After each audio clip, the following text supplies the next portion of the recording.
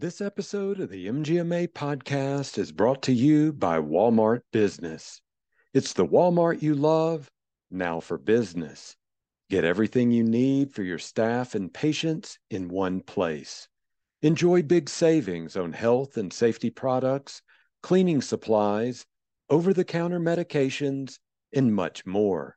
And don't forget the break room snacks. Create a free account today and start shopping at business.walmart.com. That's business.walmart.com.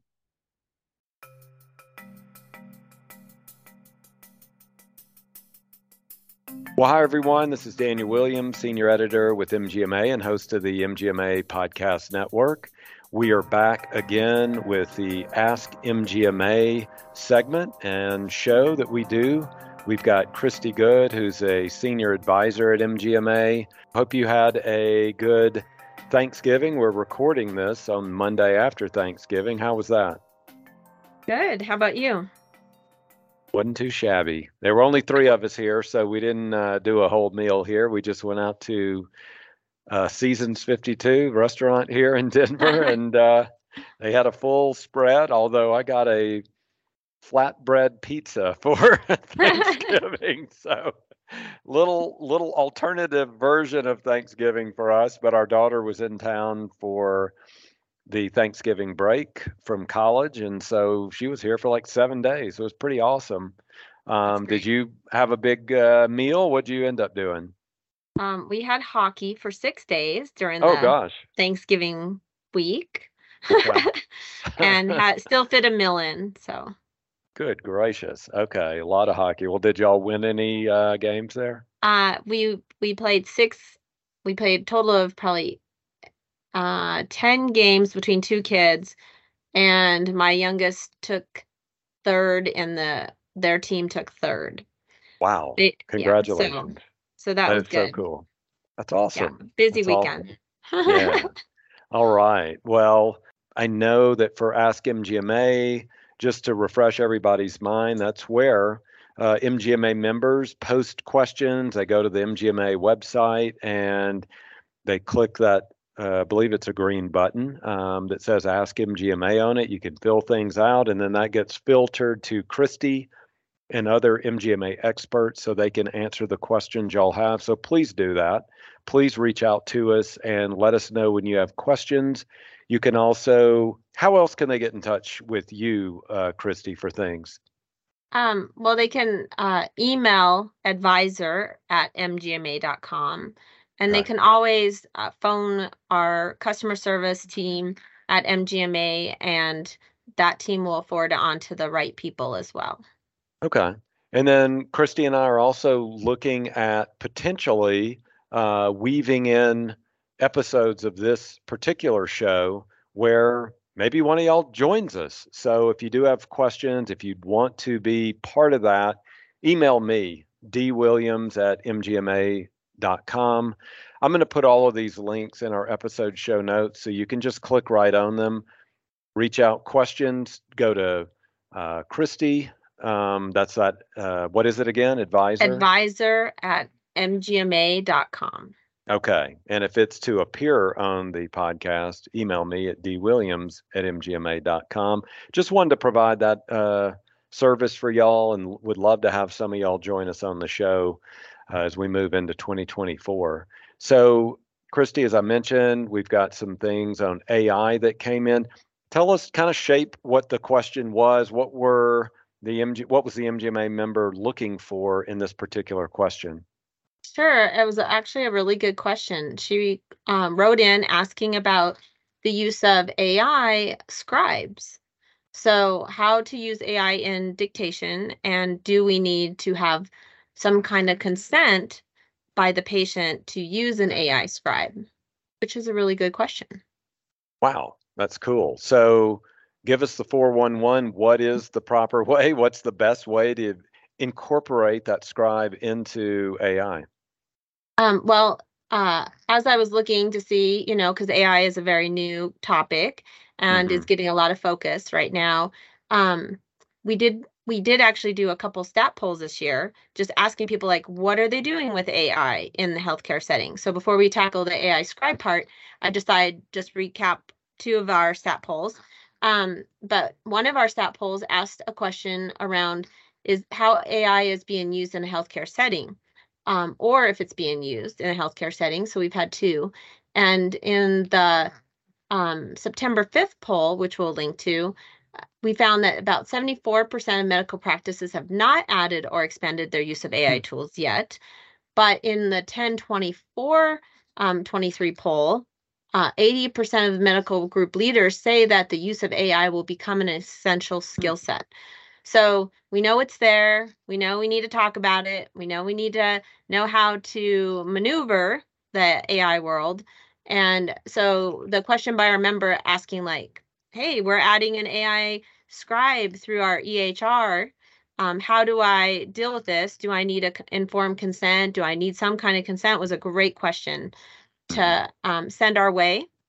And so what we need to remember is that patient consent requirements for the AI scribe in a medical practice can vary by specific practice and jurisdiction. It is usually required for the use of any technology that involves collection, storage, or sharing of patient health information. So possibly having a patient consent either verbal or written could be important, and I would highly suggest considering it.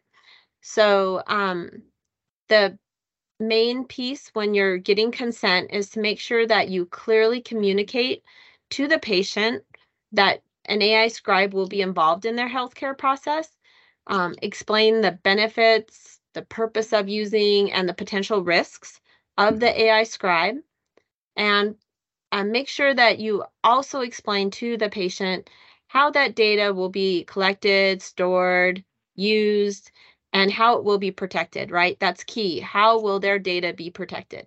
So it's also good to kind of cover in that consent, maybe what is the AI scribe's capabilities, limitations, and potential impact on their healthcare, and allow the patients to really ask some questions or address any concerns they may have.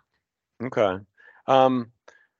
That's going to take some education, I'm guessing. So talk about that as far as educating patients, maybe even educating staff. I don't know, but what are some best practices there as well? Sure. I think it is important to educate the patients about the benefits of it, of using AI scribes and how it can enhance the quality of their care. Help them understand that the AI scribes are designed to assist healthcare professionals, not replace them, just assist and improve efficiency, accuracy, and possible outcomes in all that. Maintain open lines of communication with the patient throughout that process and inform them of any changes or updates to the use of AI scribes so you can address any concerns that may arise. So that, and you are right, it's not only educating the patient and bringing awareness, but educating the staff as well. So how to communicate, how the staff should communicate with patients about it, but also so the staff feels comfortable in the use of it as well. Okay. And I So think I'm going to it's go okay. ahead. No, I was going to say, and it's important though to give patients the option to opt out. So even through the education and offering the consent, give them a chance to decline the use of AI scribes if they feel uncomfortable with it. So respect their decision and provide alternative methods for documentation if necessary. Okay. So that opt-in, opt-out option does give the patient some power there so they can control some things as well. And that's one of the things that I was wondering about, maybe our listeners as well. But what about HIPAA regulations? Does that get involved here? I'm guessing that it does, but tell us about that. Yeah. In my research, I have not found that the HIPAA, or the Health Information Portability and Accountability Act, for those that are fairly new, in the United States does not specifically require patient consent for the use of AI scribes. However, it does require healthcare providers to have contracts in place with any third-party companies involved in the handling of patient data so that they make sure the patient information is protected. So that's key. So when you are working with these third-party vendors or your EHRs that are adding the software to do the AI dictation or scribing, Mhm. make sure you have a contract in place. Okay. So that initial question was talking about that AI intersection with scribes, where you can use remote scribes, where you can use AI scribes. I mean, when to do that. So tell us about that. What's the kind of dividing line, or what do you need to vet or look at to make that decision? Well, when we talk remote versus remote scribes, which are Yep. people, Yeah. versus AI scribes that are not, um, we have to make sure that we do have we may have different consent requirements. So we know that remote scribes may require explicit patient consent due Hmm. to the potential violation of patient comfort and trust, um, that are as they are physically present during the visit or possibly remotely on the phone call during the visit. So there are a little bit different consents that possibly might be needed, and so you need to really be aware of that when you are developing your consent form or having that conversation with the patient and really getting them to feel comfortable with the whole situation, both either with remote scribing or in person scribing or even AI scribing. So those are some things just to remember as you're getting and building that trust and getting that consent. Okay. Earlier, you and I were talking about the education and awareness side of it. What about any training and certification? Anything there to look at?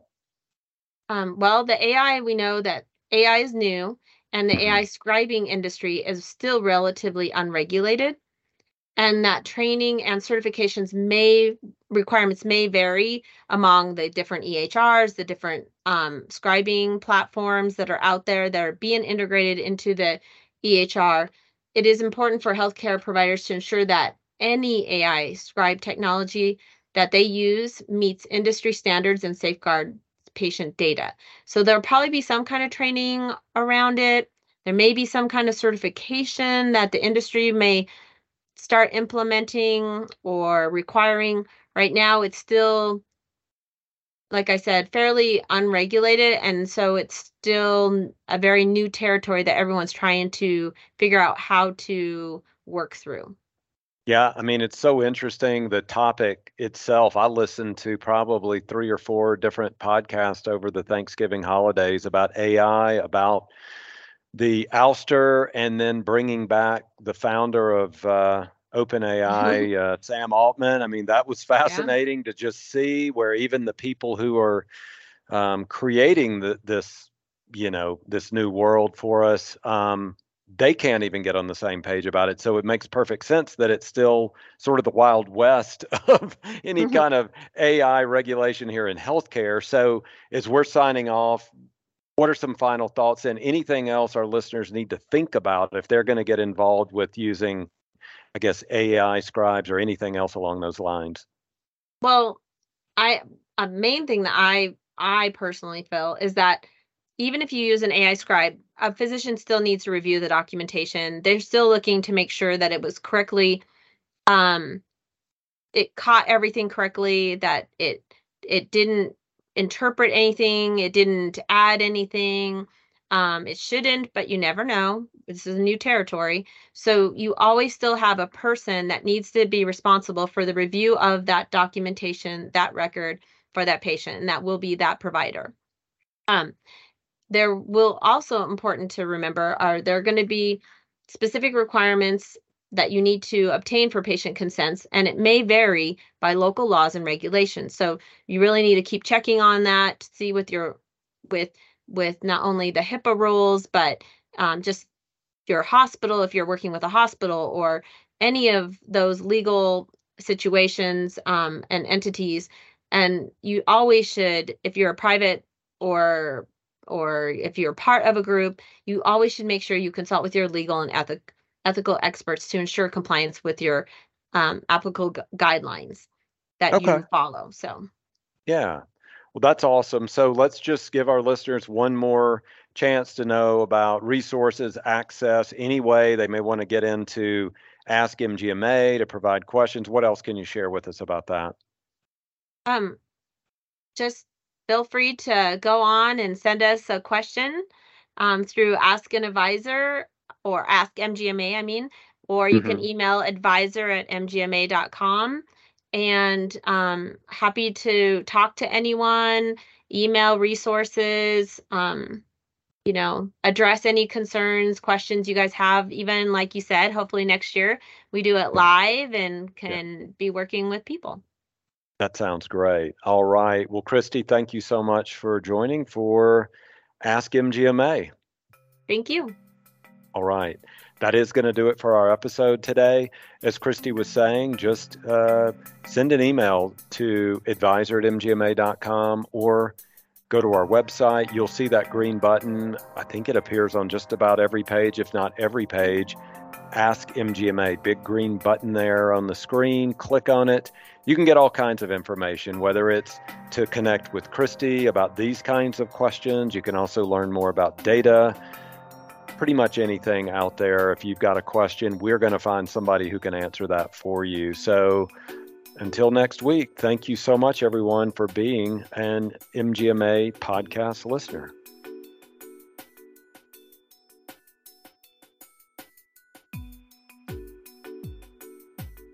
Most physicians don't have the opportunity to learn the business of medicine. What docs don't get taught, Physician Business Training, is a course developed by MGMA and administrators from Johns Hopkins University School of Medicine. This interactive course provides in-depth physician business training that can drive personal and organizational success. Purchase now for yourself or your organization at physicianbusinesstraining.com and earn 8 hours of CME credit. Again, go to physicianbusinesstraining.com to purchase and to learn more.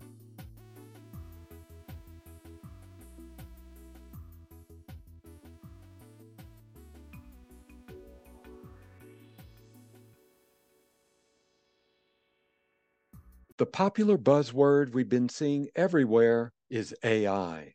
But what we all want to know is how we can implement and use it to our advantage.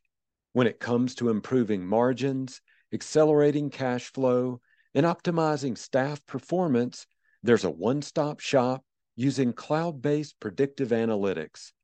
MGMA Analytics is your AI-enabled tool that upscales technology you've already been paying for, so you can silo your disparate systems and make data-backed business decisions. Visit mgma.com/analytics and see how AI can revolutionize your finances and operations. Again, visit mgma.com/analytics today.